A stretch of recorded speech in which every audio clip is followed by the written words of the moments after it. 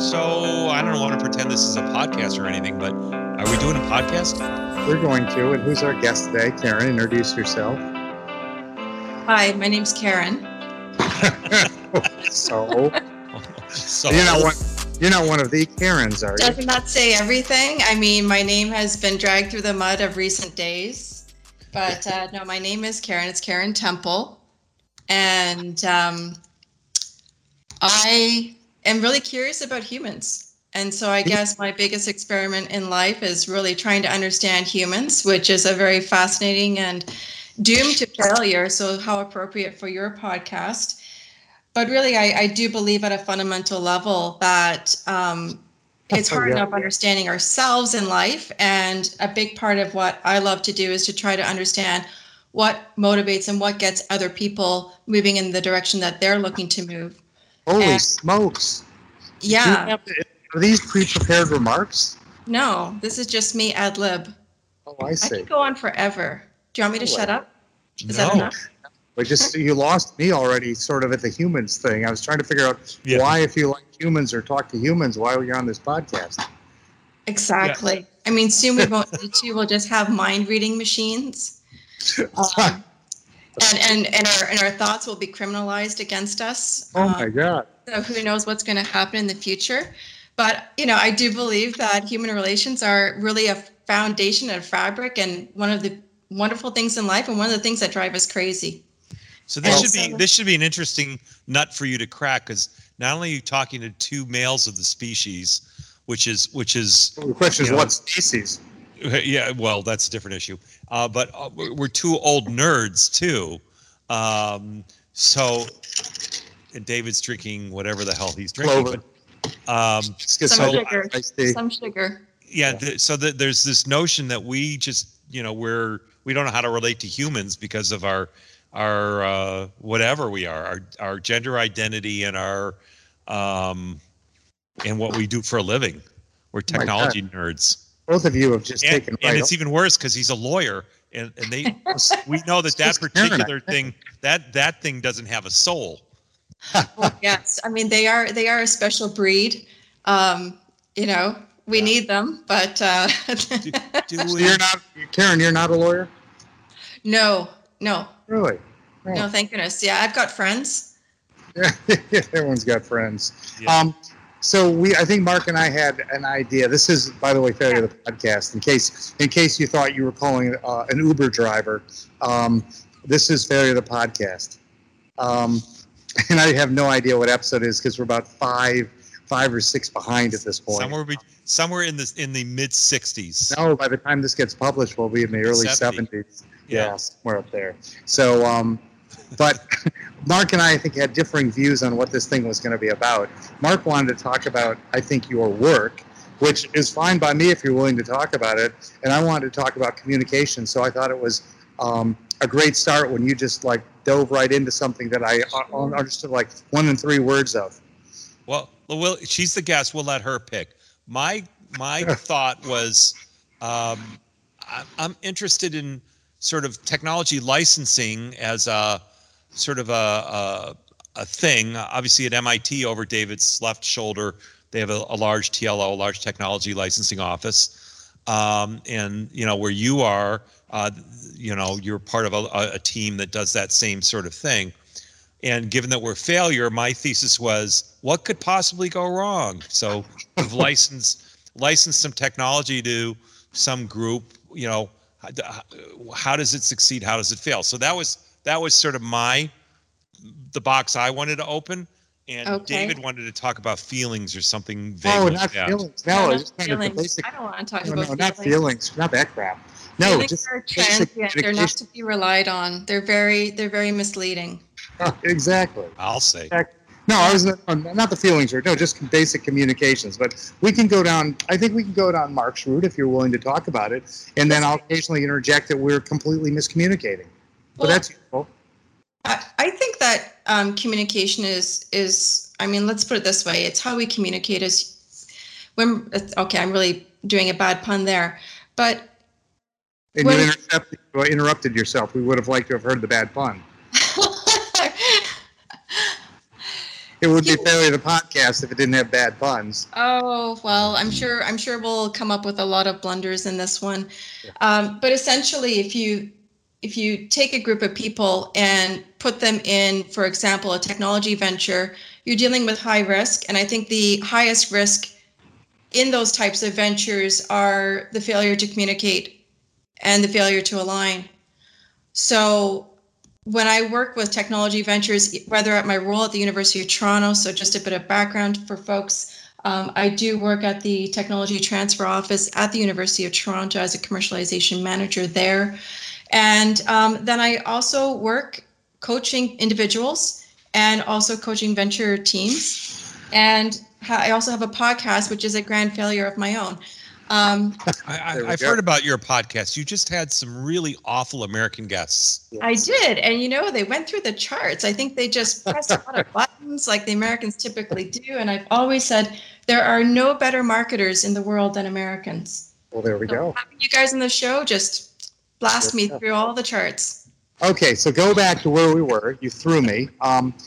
You started off with way too many words. So you are at the, what do you call it, the Tech Transfer Office at University of Toronto? Yes. Okay, and then you also do coaching. I gotta simplify this. I'm translating for myself. There are a whole lot of words in there, and I'm just this is the communication issue. You were great. You should have been a lawyer. You're certainly able to fill up a small amount of space with a lot of words. She'd have to lose some brain cells. Okay, there we go. Right, I have to rejig myself and remind myself that I'm talking to two men. So fewer words, actually two American my first comment. Two American men. So fewer words, shorter sentences, because if I talk to a British fellow, it's absolutely we'll be here all evening then. And we'll be drinking gin and we'll be talking about the Queen and, where the princes are off to and, why the Queen's stolen all your money and all that stuff. Hey, Mark, before we get launched back into this, did you see over my left shoulder now? I actually do have something useful. Do you recognize that building? Well, the camera moved, so. Oh, it did? Yeah, it did. The camera moved, but look over my left shoulder now. Yeah. I don't see your left shoulder. I just see your ear. Oh, this is Microsoft Teams. Yeah. This is Teams. They think they're smarter than we are. So I've set up this great shot with the Sloan School, which is where you teach, right, Mark? Well, Mark? I've given some lectures there, but I don't teach. Okay. I don't. This is the constant challenge. I know you're trying to give me some sort of you're trying to bestow some credentials on me that don't exist. Yes. Okay. So anyway, Microsoft Teams. Given that you're my lawyer, you'd be the one cleaning up the mess anyway.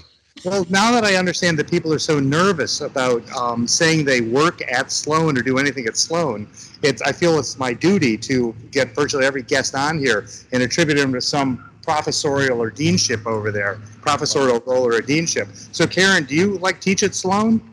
No, I don't. Just full disclaimer, I do not teach at Sloan. It's no fun. Okay, so back to where we were. See that.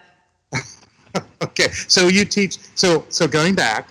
You are in the Tech Transfer Office at University of Toronto, and on the side, apparently they allow you to coach startups, and apparently or is that part of it? Is that Is that part of the deal? Do they, if you license a bit of technology to a company, are your services bundled in?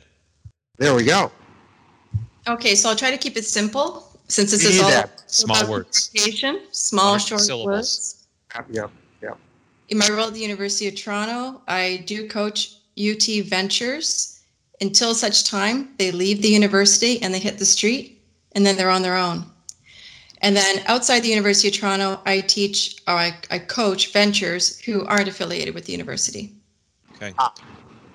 And you're okay. That's it. That's do that through just on your own. That was very good, by the way. It was a good exercise to, 1 or 2 syllable words, short sentences. Yep. Okay.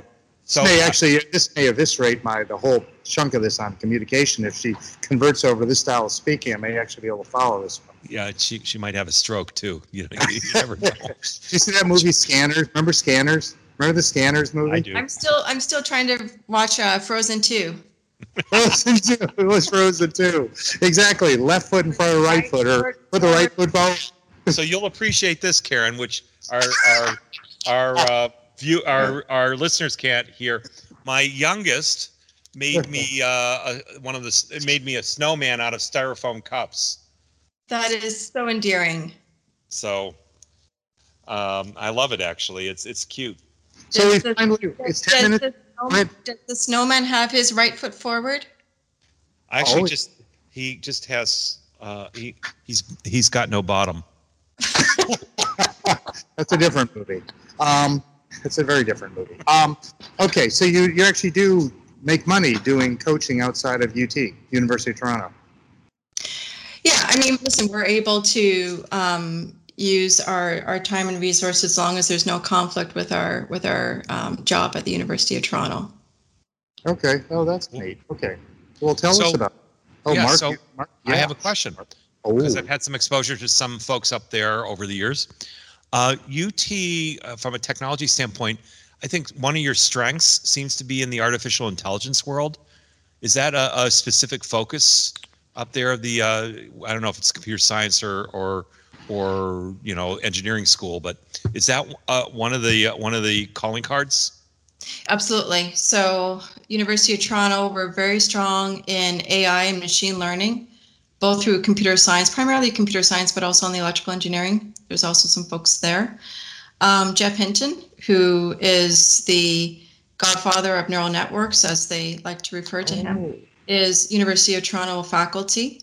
And he began doing his work at the University of Toronto when I believe he was previously at the US, but he couldn't get funding for that type of research. And now he's also cross-appointed or affiliated with Google. Interesting. Okay. And so he's full professor at the University of Toronto, but he also is with Google. And so the university allows our faculty to be able to have that sort of structure to their. So what kind of coaching do you do? What kind of coaching of startups do you do, both with the university and outside the university? Yeah. So within the university, a lot of times it's when we have a promising technology and we have some students who feel like they want to make a go out of the technology through a venture. And so what we're doing is we're working with the research teams to try to maximize the non-dilutive funding that we can pull in around the opportunity to develop and de-risk it as much as possible before the venture incorporates and hits the street. And so part of that is coming up with a development plan on the technology side to de-risk it. Part of that also is having the teams come together and seeing who really is going to stick to it and who isn't. So it's a bit of a test for the would-be founders of the venture. And then during that time also, I've started a model where we bring in informal advisors to those teams so that we understand what inflection point we're going through so that when they hit the street, they know that they are going to have a higher chance of getting invested, and they have they've been through the ringer at least once internally. Okay, can you break that down for me?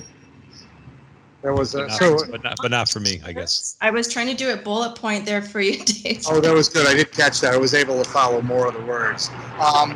Okay. I happen to be, I love literature as well, and so I do read some of the classics like Proust and James Joyce and stuff like that. And yeah, I always forget with Americans, I got to keep it short. Yeah, long sentences. You read too many long sentences. I think Mark, don't you read the comics like I do? Yeah. Yeah. So with us, it's less Faulkner and it's more just any pamphlet that you find on the street. Andy Capp, actually, more Andy Capp. Okay, David, do you know that they don't call them comics anymore? They're referred to as graphic novels. No. No. The graphic novels are the things our kids read that have covers when they're telling us that it's accepted at school. You cannot walk into school with a newspaper and sort of flip it open in the back of the room, kick your feet up on the chair, and read the comics. So they're two different things, right? That sounds like a total made-up answer, but okay. Oh no, that's the truth. You cannot do that. I tried that in law school. So here's what we've learned thus far. We are admittedly American dopey men, and you're actually pandering to our lack of ability to absorb long sentences. Right. and we're dealing with it. We're liking it. Okay, so let's go back. The one thing I love about men and communication is that they are focused, they're to the point, and you decrease the probability of miscommunication when you speak this way. There we go. There we go. So let's break that down. I'm hoping that's How can you break it down? It was just 3 points. Oh, not that. No. What she did at the University of Toronto. So tell us like a sample startup. How far along will a sample startup? I think Karen's having a little fun with us. I just want to note that for the record. Oh, I think she is. But we're, in the end, it's our podcast. And remember, fake news. America is the capital of fake news right after Russia. I have a great thing about fake news. Oh, what was it? Oh, yeah. I have a joke. And I'm the world's worst joke teller. So here's another example of failure. Okay. Okay. Why should you never trust an atom? Oh, this has got so many connotations. Is that with a T or a D? A T. No, atom, as in atoms and molecules. Come on. Oh, there's an ADAM. He's a physics major. An ADAM. Remember, this is going to be an ADM. This could be sort of like a biblical comment. Biblical ATOM.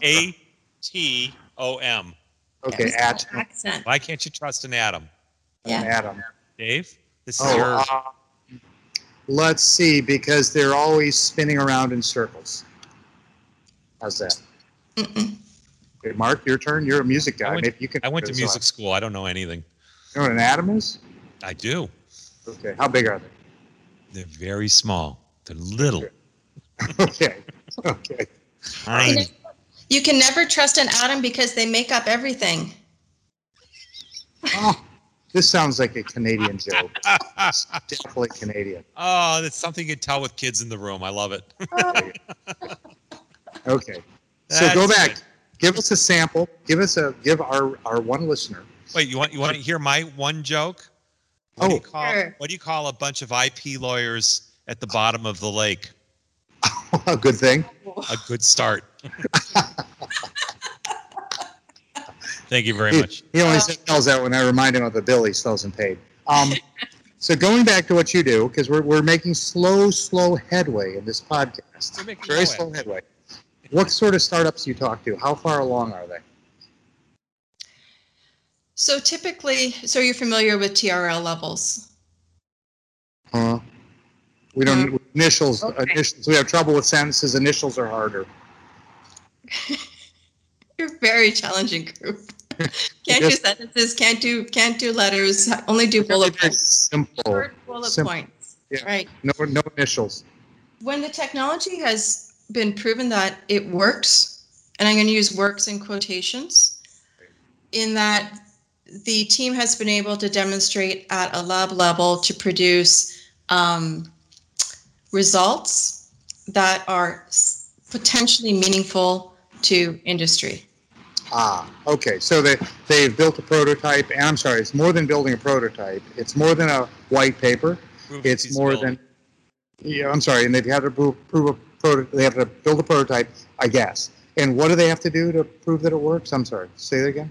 They have to be able to run some experiments on the bench, on the prototype, to basically prove out the initial value proposition at some level, right? So one of the things that we really drive them on is to say, all right, how do we know that there's some potential value here? And if they have a widget and they need to run, let's say, for example, they're going to run some cells through it. Well, show me that it works. You're saying that the value proposition is the ability to do this assay and get higher throughput. So take an assay that has value in the market and run it and show me what it can do. Now, it may not be the assay that they're going to go to market with, but just show me that it works and show me. How do we know that? Because why that versus showing that the market really cares? Well, when does that happen? It's going to be both. Okay. But with all these early stage technologies, they're not at a point where the market is necessarily going to look at and say, wow, I really care about that. They're saying, all right, maybe it's in a market where that's rising, AI, machine learning, where a lot of boats are floating right now. Or maybe it's in a drug indication that they care about, and there's a hope that it might solve that particular problem. Mark likes drugs. So exactly. So there's some indicators. We're not going to put a lot of time and effort and resources into them if we think that there's no market, or it's a pure commodities play, or this is a very entrenched industry where it's going to be hard to disrupt, unless we're seeing indicators that there's a model with which you might be able to disrupt it. But ultimately, the technologies coming out of the university are so early stage that I'm just trying to leverage the resources at the university to de-risk on the technology side. We're not at a product point. We're not at a point where the market may care. We're trying to solve something that is likely a problem that the market cares about at some future point in time. Do you get paid by the word? I was if I was a lawyer. Do you? No, usually not. His is a mysterious. You should change that. Yeah, his is a mysterious formula that looks a lot like the taxi meter running. So you start it, and the first eighth mile is, $3,000, and then each subsequent inch is $10,000. Right. So let's get back to that. So let's get back. But that's USD, so I don't know what that is in Canadian. Let's get back to market validation. Let's get back. When does market validation occur? Well, I mean, real market validation is when you get out there and you sell. Oh, no. For you guys, student, for you guys too. In your department. Mark, what's your market? Is it the investment community? Right? No. You're to sell and get money coming in? Well, I guess the question is... Here, let me help. It all goes back to selling. That's what I learned when I interviewed you guys. What was it? You have to be able to have thick skin. You got to be able to sell. And what was the other one, Mark? Oh, I have no idea. I made it up on the spot. Man. Well, it's codified somewhere out there in the universe. Okay, so Mark, Chief Editing Office. You gotta make people go listen to your podcast to hear that you don't want to cut out your market in this. No, so Mark, absolutely. Can you translate that question? Can you translate that question? Go ahead. You go, Karen. I'm sorry. Go. Can you take my short question and make it longer so Karen can understand it? Well, let me answer the question that you're trying to ask, I think. Oh, really? So I'm going to ask and answer in the same way. I think what she's trying to say is... Listen closely, Karen. Proving feasibility means, does this idea actually sort of work in some fashion, some minimally demonstrable fashion? Prototype. You and I had a bug guy on. Remember the Mosquito Man? Yep. The Mosquito Man from the Israeli company. And for all we knew, he could kill mosquitoes, but it was like, who cares? Right? Well, I care. They bite me to death every summer. Connect me with this person. Well, so that one was interesting, and it's one of our. It's one of our. Mosquito up here. Does that technology work on black flies? Because we have black flies up here that are like this big, and they take a chunk out of you. They don't even sting you. They just like. And then you're bleeding. It's horrible. Yeah, we have those shark in Australia. The shark in Australia. So the Israeli company tries to sort certain kind of mosquito by gender using AI and machine vision. Seriously, because one bites, one doesn't. What? And remember, that was. Let me guess. The females bite. That's right. So one transmits disease, one does not. It also, it turns out. Be very careful how you answer this question. It's a good thing your attorney's here. Yeah, well, I might have to switch based on this particular conversation. Keep going. But anyway, so what she was talking about was what she works with is the stages. They've proven it somehow will work, whatever it is, whatever works. I got that. Okay. That was your initial question, and that was no. The question is, so we had the mosquito guys thing worked. I'm still skeptical there was a market for the damn thing. Well, as long as airborne or mosquito-borne diseases exist, there's a market for it. Karen's department's got to have malaria. Karen's department's got. Look, there's a lot of bright, shiny objects in terms of working prototypes out there. The question is, does the marketplace care? And whether it's the investor marketplace, which you kind of hope the investors are smart enough to realize that there's a real marketplace out there, and it's not just what's the expression with the person upstream who's got even more money than you do. But you got to hope that somebody's going to ask whether there's a real market out there and whether this product meets that market. When is that done in your process, Karen? We must know. as I say, at the end of the day, it goes back to Mark's sage advice. Can they sell? Yeah, but it's so on. at some point, Thank you. at some point, listen, at some point they're selling internally to us Yeah. to be able to release some university funds and resources to help them. And so we're looking to understand where they think there could be a potential market. We're looking to understand what is it that their technology does and what the value proposition is. And so I think at every stage, they have to be able to sell to whoever it is who has money in their pocket.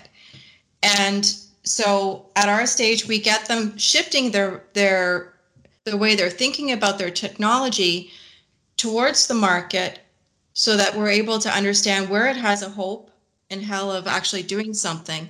And then we're willing to say, all right, well, how are we going to actually prove that? And so one of the initial things we do with them is on that benchmarking side to say, okay, if people really do care about the mosquitoes and we're able to back calculate from malaria deaths down, and we know that we're also not doing something that has like an nth consequence that actually is going to screw up the whole agriculture system because you got rid of the mosquitoes, right? Well, they didn't care about that. Okay. Anyways, so you got to go backwards to actually be able to say, well, how are we going to prove that this is actually going to be effective in doing what we say it's going to do? And I think you have to prove that out at a technology point, and then later on at a market point, and then obviously at a product in the market. And as you go through that, you have to be able to, whether you're proving that to someone like me to put initial resources in, or you don't convince me and now you got to go and convince somebody else. But at some point you have to convince somebody to part with the money that's in their pocket or that they have control over. Nothing happens till somebody sells something. How long into rule the process, number one. How long into the process does that occur with you guys? So it's stage gated. I was just going to ask if you follow that technology to stage gate cycle thing.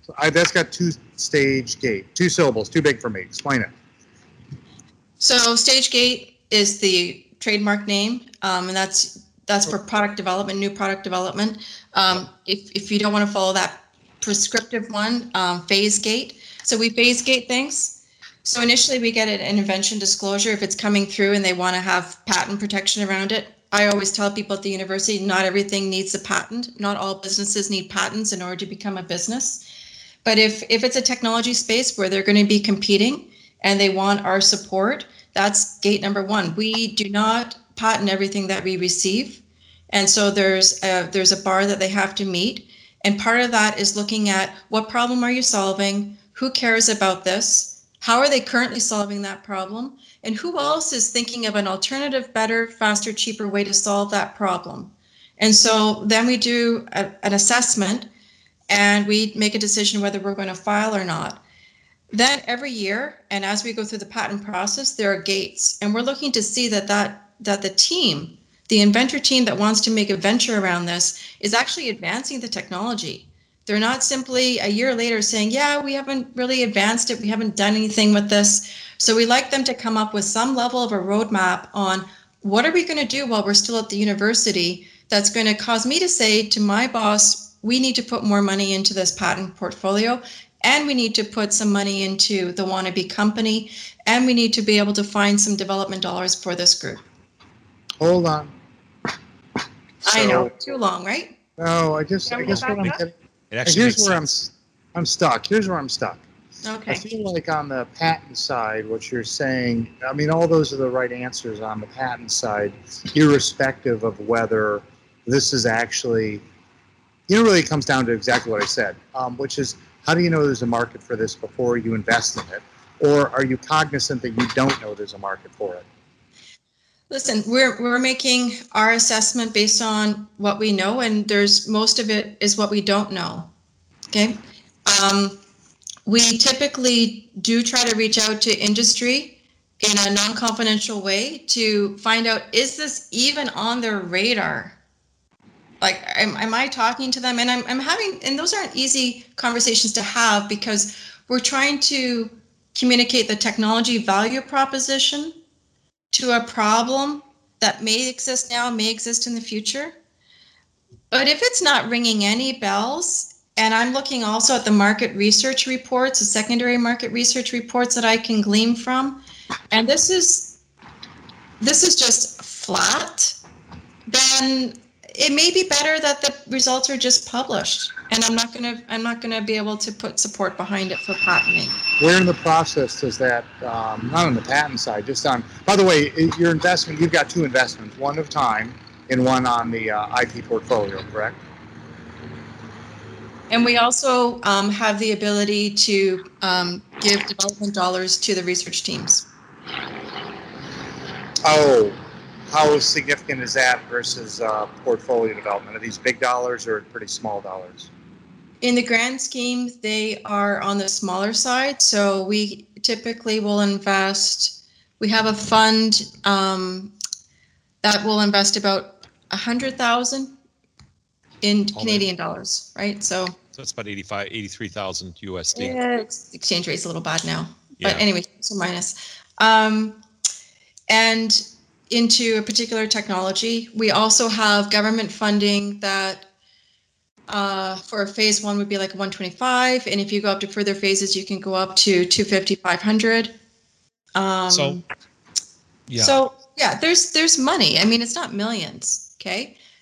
Once they start getting into wanting to raise millions, then you're talking to your seed round investors. So my question is, if you've infused some funds into whatever the startup is or the mosquito thing, or whatever. Now, does that change your equity interest at this stage?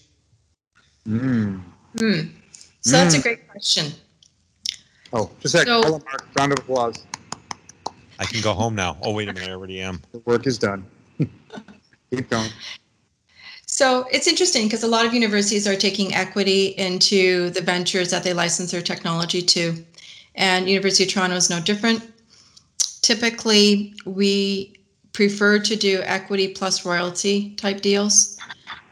Again, it depends on the sector as well. But typically what I'm doing on those deals is I'm looking at all the areas where we've either deferred cash or reduced cash outlays on the deal and converting that into the equity consideration. Okay. So if the university has, for example, paid for patent costs and let's say for some reason we're willing to continue paying for patent costs in exchange for equity, then that gets included into the equity consideration. If we've been able to provide development dollars into the venture, then we'll take it into consideration as well. So is it, that's interesting. So is it also true that, let's say the scenario is, I'm a professor and I've come up with some great solution along with my research team. I've come to you to memorialize that I've created this, invention, widget X, whatever. And I've come to you for, based on the stage gate analysis, I've come to you for some funding. So my question is does that, and I know David's background was a little loud just now, does that change the royalty structure, or does that change the equity structure, or is each deal unique? Mark, you've used so many words in that question that I'm lost. If I'm a professor, I had to unplug my headphones, Mark, because you blew them out. Okay, let me thought it was Karen talking, and I thought maybe there was like a tone shift going on. Do you have that thing? What's the tone shift thing called? Okay, let me try this. Let me take a sip of my own medicine here. If I invent something, if I'm a professor there, and I need money at different stages, how does that impact my royalty and equity structure with you?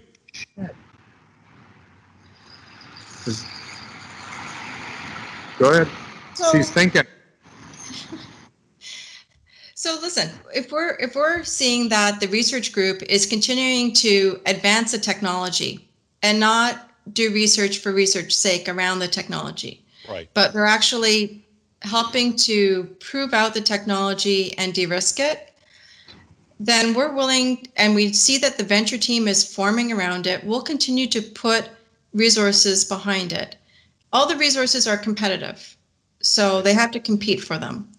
Now, as before, usually I would wrap that into the equity consideration and keep the royalties based on typical royalty rates for that type of product in that type of sector. Okay. So and that was leading to this question. We're failure of the podcast. So what could go wrong? And what happens? What can go right?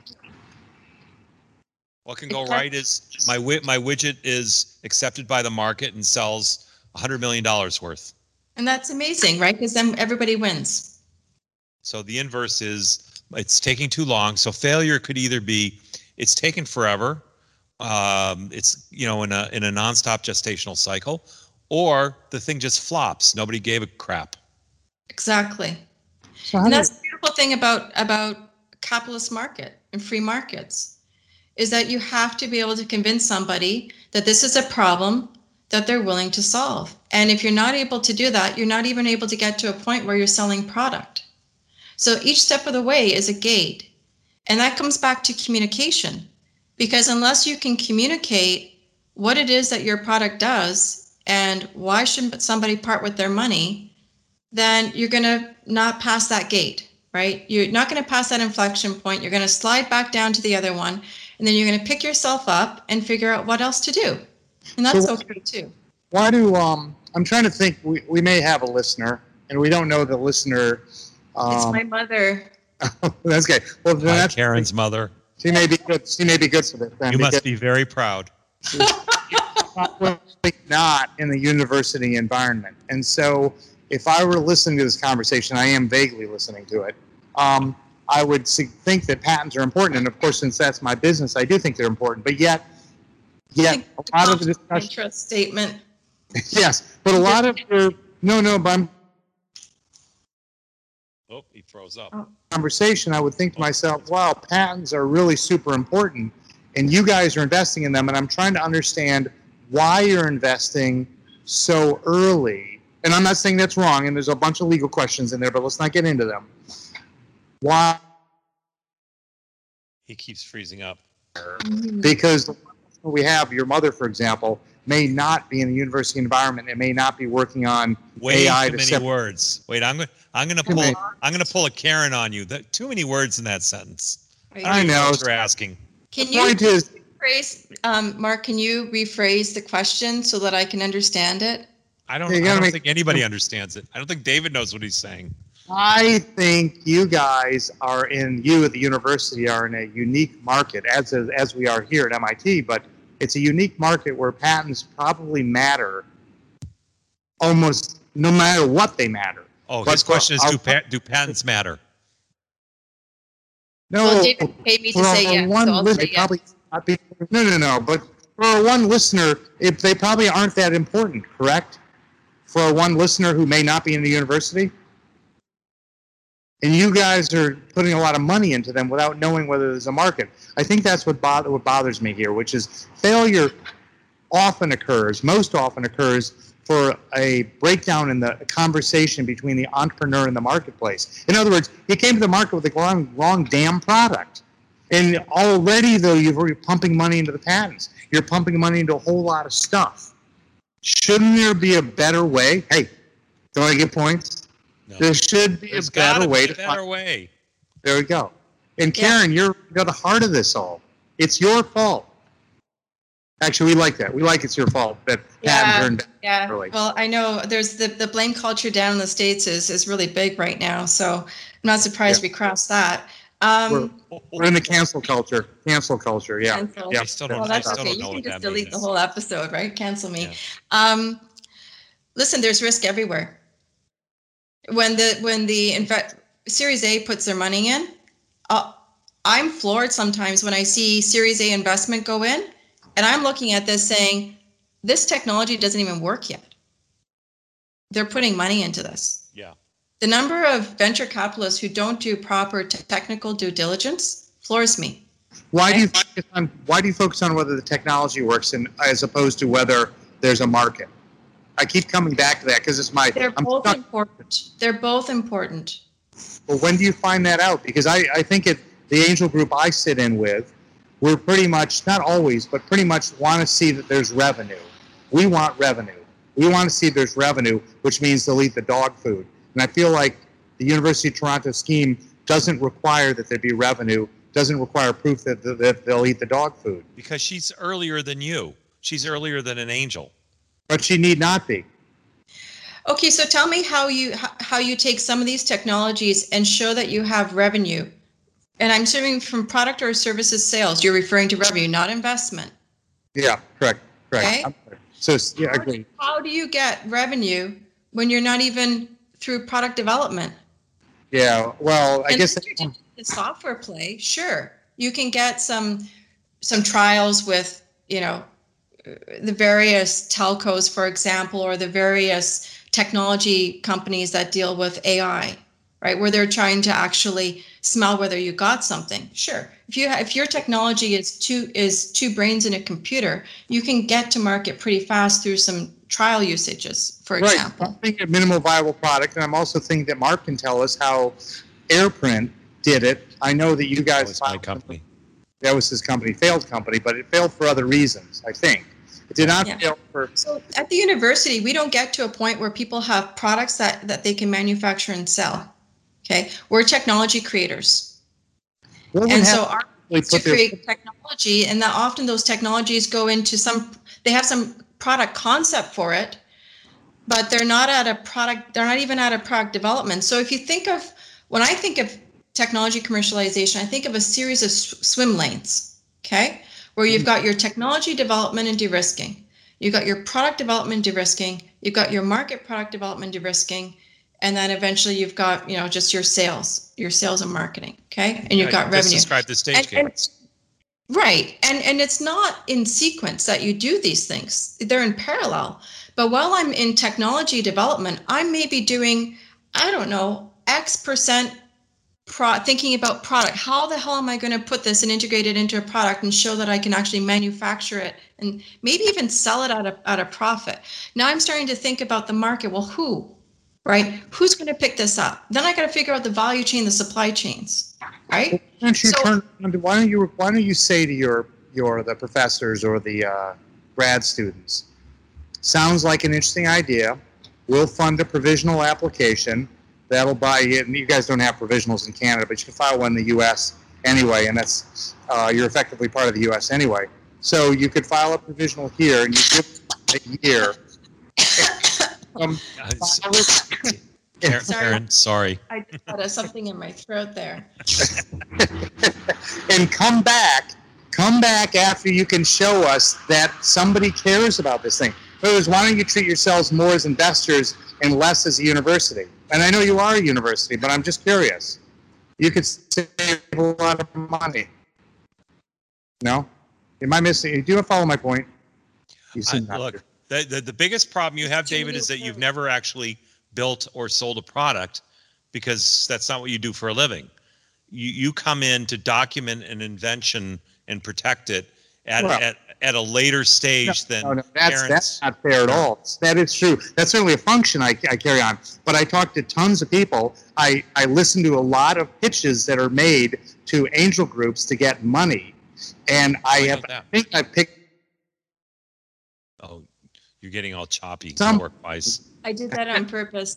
He was talking too much. Yeah, it's very smart. That's her new invention, which is the David filter. Yeah. Patent pending. Why don't you treat yourself more as investors? She already filed the PCT filing. Oh, he keeps freezing up again. I guess it's a good filter. I haven't been filtered out yet. My technology works. I love it. She's proven feasibility. Our work here is done. So wait a minute. Let me step back. Mark has seen. I'm going to try to draw Mark in. This is my subtle psychology. There's nothing subtle about you. Mark, you've been both in industry and you for the MIT Enterprise Forum. I'm amazed you haven't mentioned it today. And you've actually seen investors in action. And you know that investors have a different set of metrics than universities do. And I'm just curious why universities could not apply that same metric. Well, actually, let me back up. I'm going to question the last part of your question. They don't necessarily have a different set of metrics. They're just at a different stage. I think the metrics are identical. They all recognize what stage the thing is at. I disagree. So I hear what you're saying. I think what you're saying seems like the easy answer, and it doesn't surprise. You jump in anytime you want, Karen. Yeah, Mark, you're right. We got David on the filter again, so we can say whatever we want. I love it. Hold on. Mark, you're right, are the best 3 words I've heard today. Well, hold on. But you don't need to be right. I think that people go along with that because it sounds easy, and I think they go along with it because Karen's actually in her group have a different function in this whole process. Their function is not really to.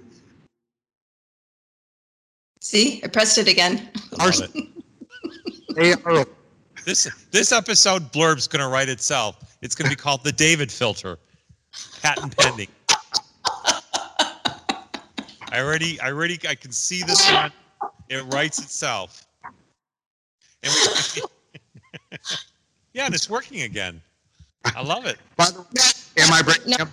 Yeah. Demonstrate that it can work on other people. Maybe name David, maybe not. Then I got to market. I'm going to sell this hot pancakes. Yeah. I think his wife is probably customer number 1. And then his friend Mark, customer number 2. I'm not getting into my question. Is there another model? Is there another model? Listen, Mark, I'm going to ask this. Is there another model by which a university technology licensing office could run? That's a yes or no answer, by the way. I think the answer is probably, but. Well, I want to hear it. I want to hear why they don't do it. Actually, I think I know why they don't do it.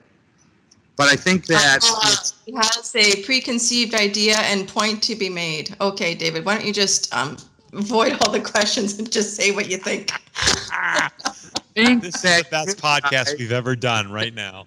It's good. This is communication. I think that you guys are an arm of the university and serve to fund research, and that some of that research may be valuable, but that you are heavy on the technology side because I'm not quite sure why you're heavy on the technology side. I'm not sure why you fund. Let me ask you this. Do you guys ever commercialize your IP that doesn't go into a working company? You follow me, Rembrandt's in the Attic? So when you ask us if we commercialize our IP that does not go into a company, the University of Toronto actually has a very interesting example. And this goes back to our discovery with insulin about 100 years ago, where the university actually started manufacturing and selling insulin. There was a farm north of Toronto where we were doing that. And then at some point, the bodies that be figured it was probably not a good idea for a university, given our status with the government, to be manufacturing and selling drugs.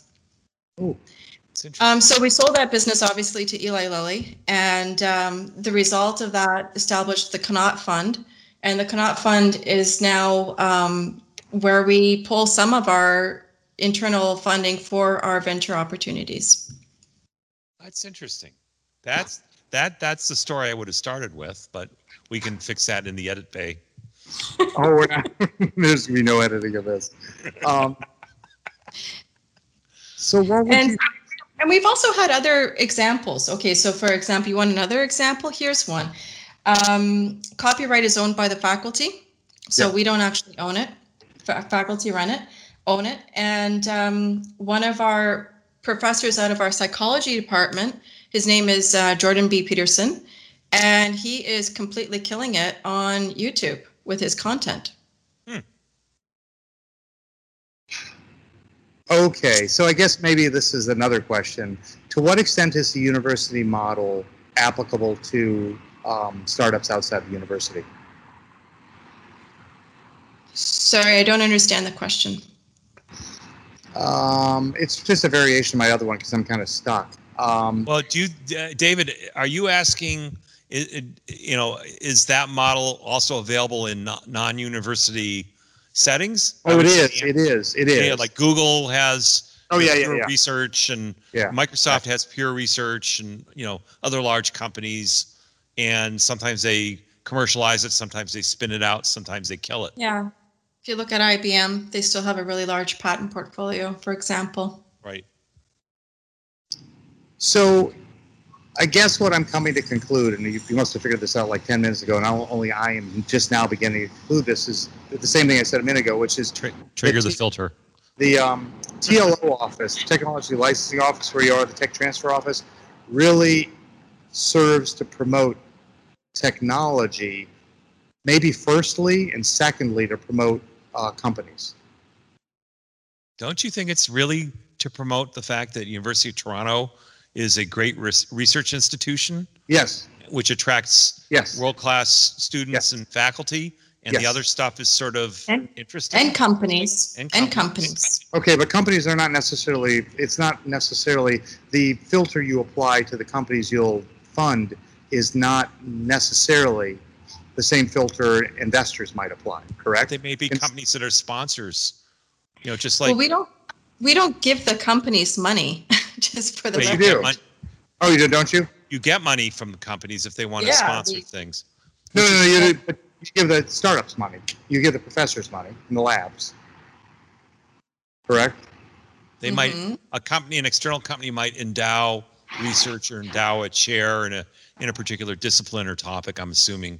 Sure, or do sponsored research, collaborative research with the university. Yeah, do you have metrics for all this? So there are metrics that you measure the performance of the group by, the licensing office by? Yeah, of course. Can you get into those at all without having to shoot us? I mean, they're all public through Autumn, but I mean, I'm not sure what exactly it is that you're looking for. Investment. What return on investment? So that fluctuates, as you probably are aware, with every university.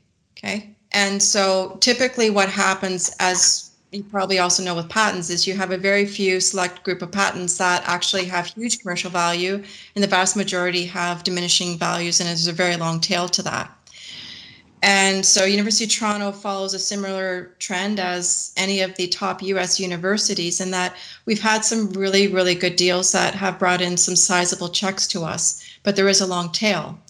And what I usually say, and it goes back to Mark's point, because Mark's right, is that the university, we are a research institution, and we rank top globally year over year.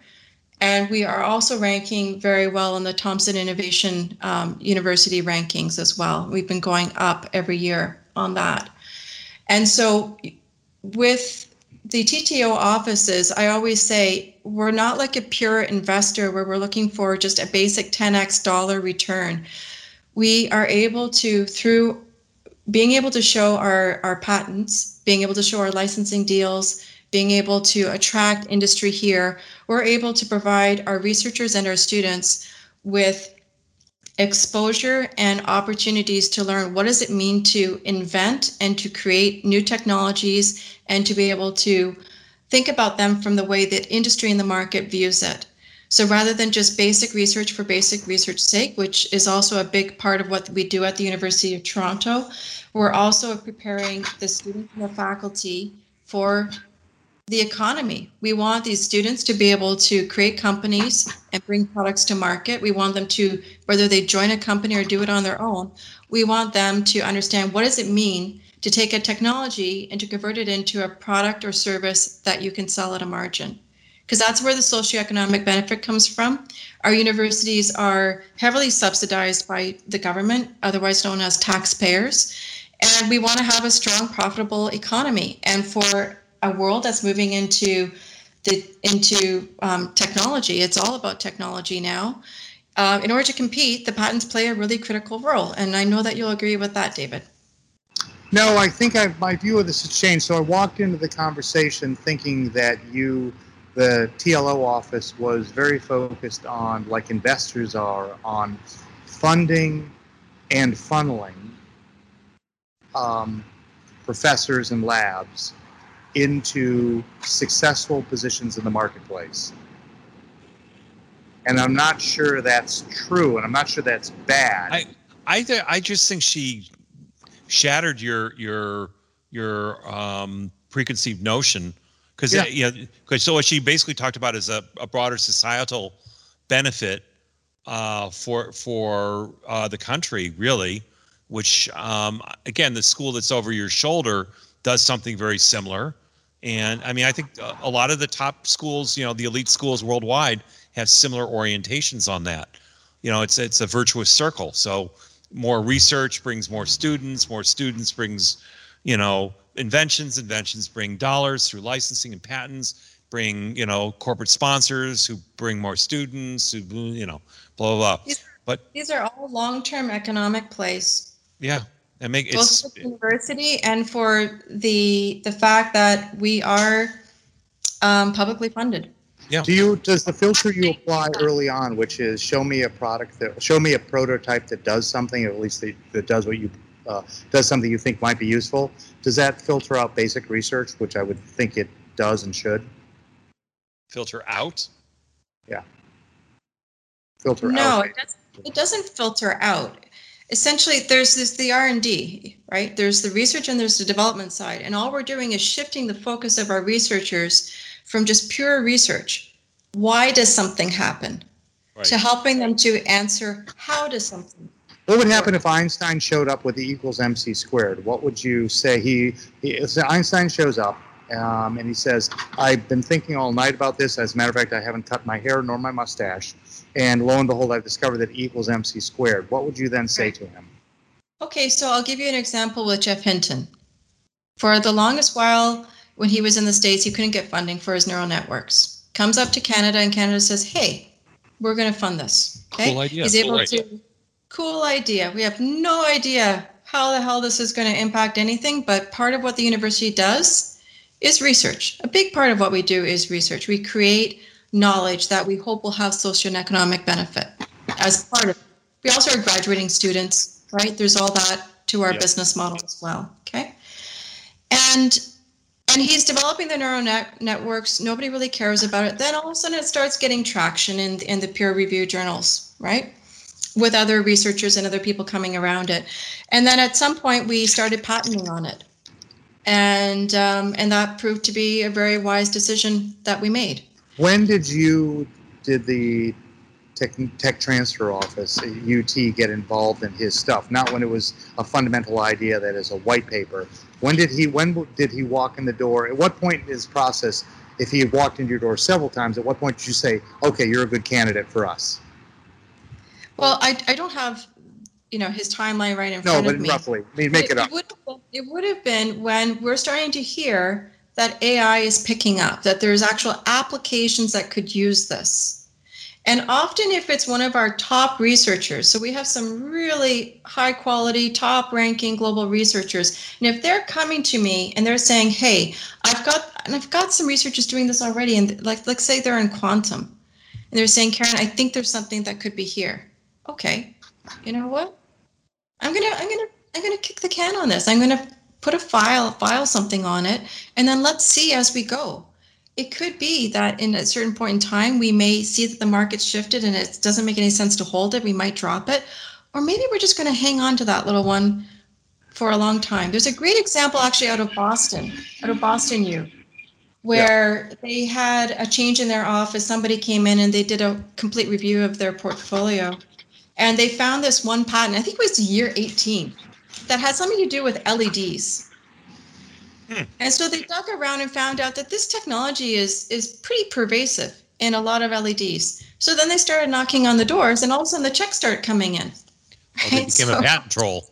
Well, it's about time they collected on it. At least they went and did that, right? Postman only rings once. So to what extent do you, when say you were not the provost, but the chancellor, I think it is, of University of Toronto. Oh, actually, first question. A lab or a professor can get funding from the outside, grant funding, could be government funding, it could be funding from a company, but they can also get funding internally, for example, from your department. Are there any other internal funding sources other than in your department for funding a lab or a professor? Well, you're speaking really broadly here. what we're known I was for. trying to keep it short. Oh, it was just. But do you follow the question? Why? It was wide. Trying to figure out where you guys fit in, because It was intentionally broad and vexatious, as lawyers would say. Well, I'm trying to figure out where is the Technology Licensing Office of University of Toronto, and therefore of universities in general, the means by which the university takes advantage of its own funding sources to promote certain labs and certain technologies? Or are you just one of many sources, that internal sources from which a lab can get funding? And I'm the verbose one? Yeah. Well, the question made sense. You followed it. I'm trying Where to figure else out do they get their money? Internally. And are you speaking? You're speaking for everything that a researcher does, right? Yeah, well, I'm talking about. That's why I say your question's not specific. Like if it's everything, I mean, the researchers. There's a variety of different. I don't care about pens and paper. I think about large sums of money on the order of tens to hundreds of thousands of dollars to move a lab forward, to do research in a lab. Where does that money come from if it's internal? Just your department, or are there other departments? No, there's others. Absolutely. Like what? Listen, I'm going to answer your question, but I'm going to answer it from the context of what's the purpose of our group. Okay. So because there's umpteen different, we're a very decentralized university, so we're massive.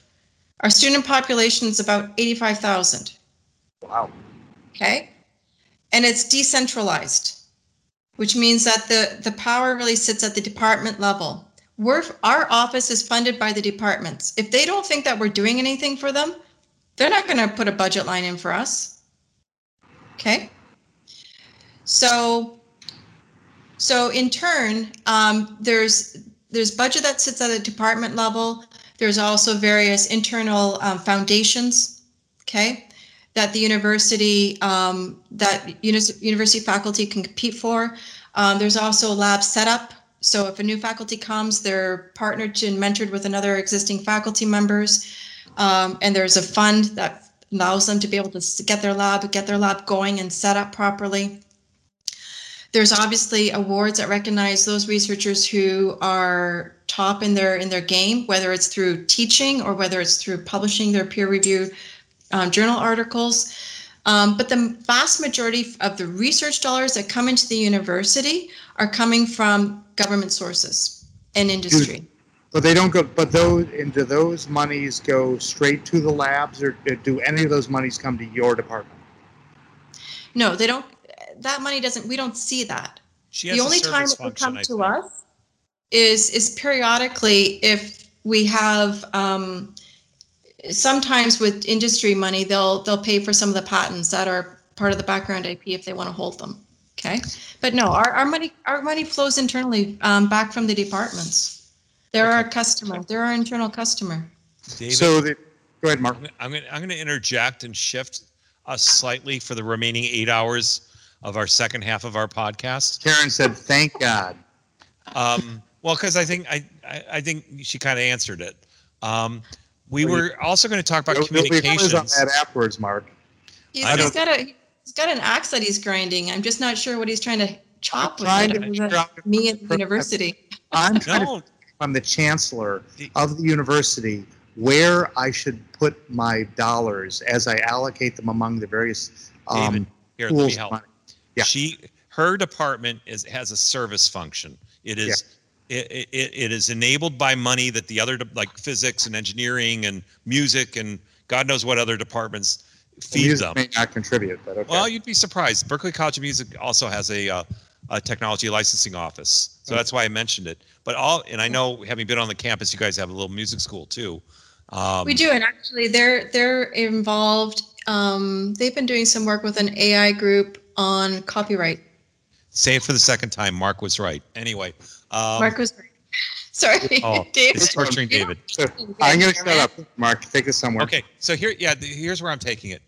So we were also going to talk a little bit more about communications, and one of the was the underlying theme here, Mark. Did you figure that out? Yeah. So, but here's the thing.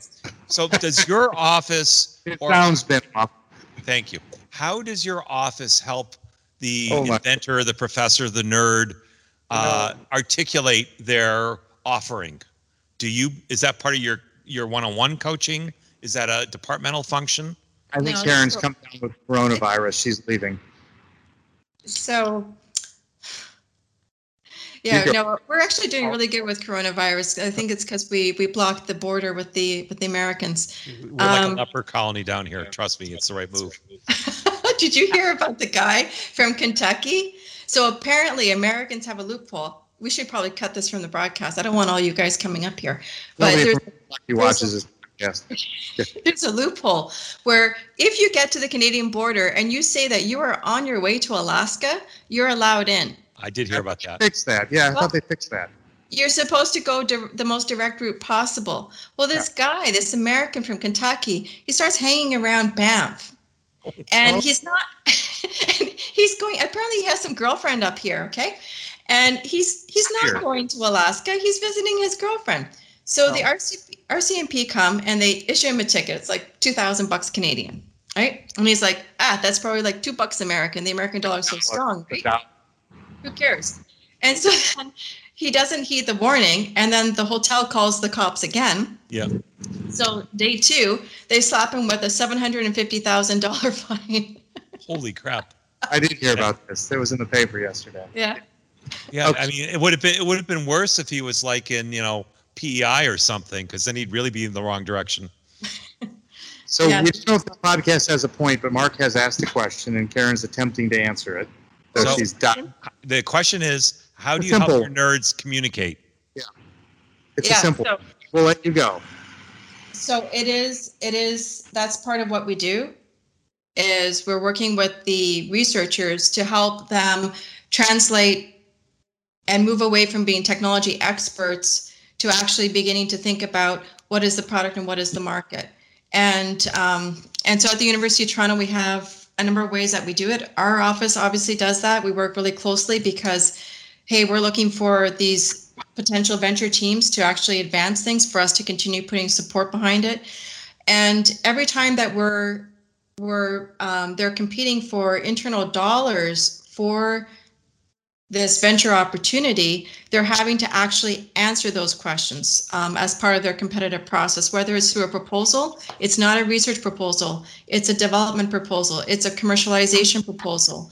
And then we also have external people come in who look at those proposals and rank and decide who merits getting the internal funding. They make recommendations, we make final decisions. And that's a big part of what we do with our accelerators. I think I can translate that. I think I actually understood that answer. At every stage in the process, the entrepreneurs, or what I guess you call them researchers, at every stage in the process, the researchers are forced to prove why this thing has value. And as a result of constantly having to state that and prove it, they actually learn how to present, and implicitly then they learn how to present to investors. Well, let me diminish it further. They help nerds talk good. There you go. Well, Nice kid. through successive, by making them prove their point. That's Yes. so American. The other way of looking at it, as the British would say, is when you'd like to herd cats, you move the food. Okay, hold on. Does that relate to this? I'm slow. That must be Faulkner must have That's done okay. We'll give you a day or two. Let me know. Email me when it gets. that. Okay, with it. Okay. Ring the bell when you've gotten the answer. Okay. So what have we I learned? like that That one. was Pavlov. Yeah, was it? Okay. What have we learned today? We've learned What that she's now done 2 podcasts with us, and she'll probably not want to do a I don't third. know if this is gonna be That's so- what we've learned. Yeah. Okay, but what was the? I, on the other hand, would do endless podcasts with Karen, because I think we found the foil that flummoxes you the most. I think it's because she tells you have good questions. Well, Hey. that didn't hurt. Oh no, she says you're right. That's better. Yeah. That's better. That's the ultimate compliment. I will argue that what we learned, It's if we the learned any, ultimate compliment when Yeah. you're talking with someone negotiating, they say, "You're right. You're right." what did we learn, Karen? Well, okay, just in case people have gotten this far and haven't shut off the podcast, which is Or- Very highly unlikely. probable, Or Very right? jumped off a building. Yeah. I mean, failure is highly probable in in all of this. This podcast, yes. But since we did start talking about communication, I thought I'd share one small little framework that I use for communication that has served me so well. And I think people listening to this would be able to relate to it. So, as you know, I'm also a propeller head, so I tend to think in terms of 2 axes, X and Y, right? 4 quadrants. And if along one axis you think about communication style and you think about somebody who is abstract or concrete. And then on the other axis, there's what you call random and linear. You've heard this. Mark's shaking his head yes. I have not. I'm very random. Yes. Okay. So when you're communicating to people, you have to be able to figure out what style they are. Yes. Otherwise, how you speak is not going to come over well. So it's interesting because you guys are random. There's no doubt about that. And I'm trying to figure out whether or not there is a concrete or an abstract where that all sits. Because typically people who are random are all over the place, right? They don't like to be question, answer. And frankly, this is a fun conversation. So I really like the fact that we're mixing this all up. But usually, too, they also like a lot of words. And so in a way, you guys use a lot of words, but you don't like it when I use a lot of words. So it's really quite interesting. Well, okay, so I can respond to that. I think when we use a lot of words, we actually aren't saying a whole lot, and we assume that you know that. I agree. There's a lot of filler. Yes, there's a ton of filler. And so I actually don't think we're as random as you think. I think what's going on is we don't prepare for the podcast. So we just sort of ask what seem like random questions until we find something we can launch in. By the way, so then once we find something we can launch into, I think we're linear. Really? I would argue. Yeah, well, you keep arguing. This is the beauty of this thing, if there is such a there's no beauty in this. No. Is that in the randomness, sometimes we discover something interesting. Well, what's your favorite? Or we've had a good time, and the end is the journey, not the end. How's that for a profound bullshit statement? It comes down to the cave, the man cave, or whatever it's called, the thing cave. No. The neutral cave. No, you're soiling my beautiful analogy. No, as usual. I don't know how the cave came into being. Really? Listen, it's fun bantering. The way I look at it is with the two of you is I know that you're both super bright and super capable. And I look at this as you let me into your, okay, here you go, David. Here's one for you. You let me into your man cave. And we just had some good fun bantering around. Yes, correct. No, I agree. But we've learned a little. No, forget learning. Okay, learning is so overrated. It's so last year. It's so thank you, Karen.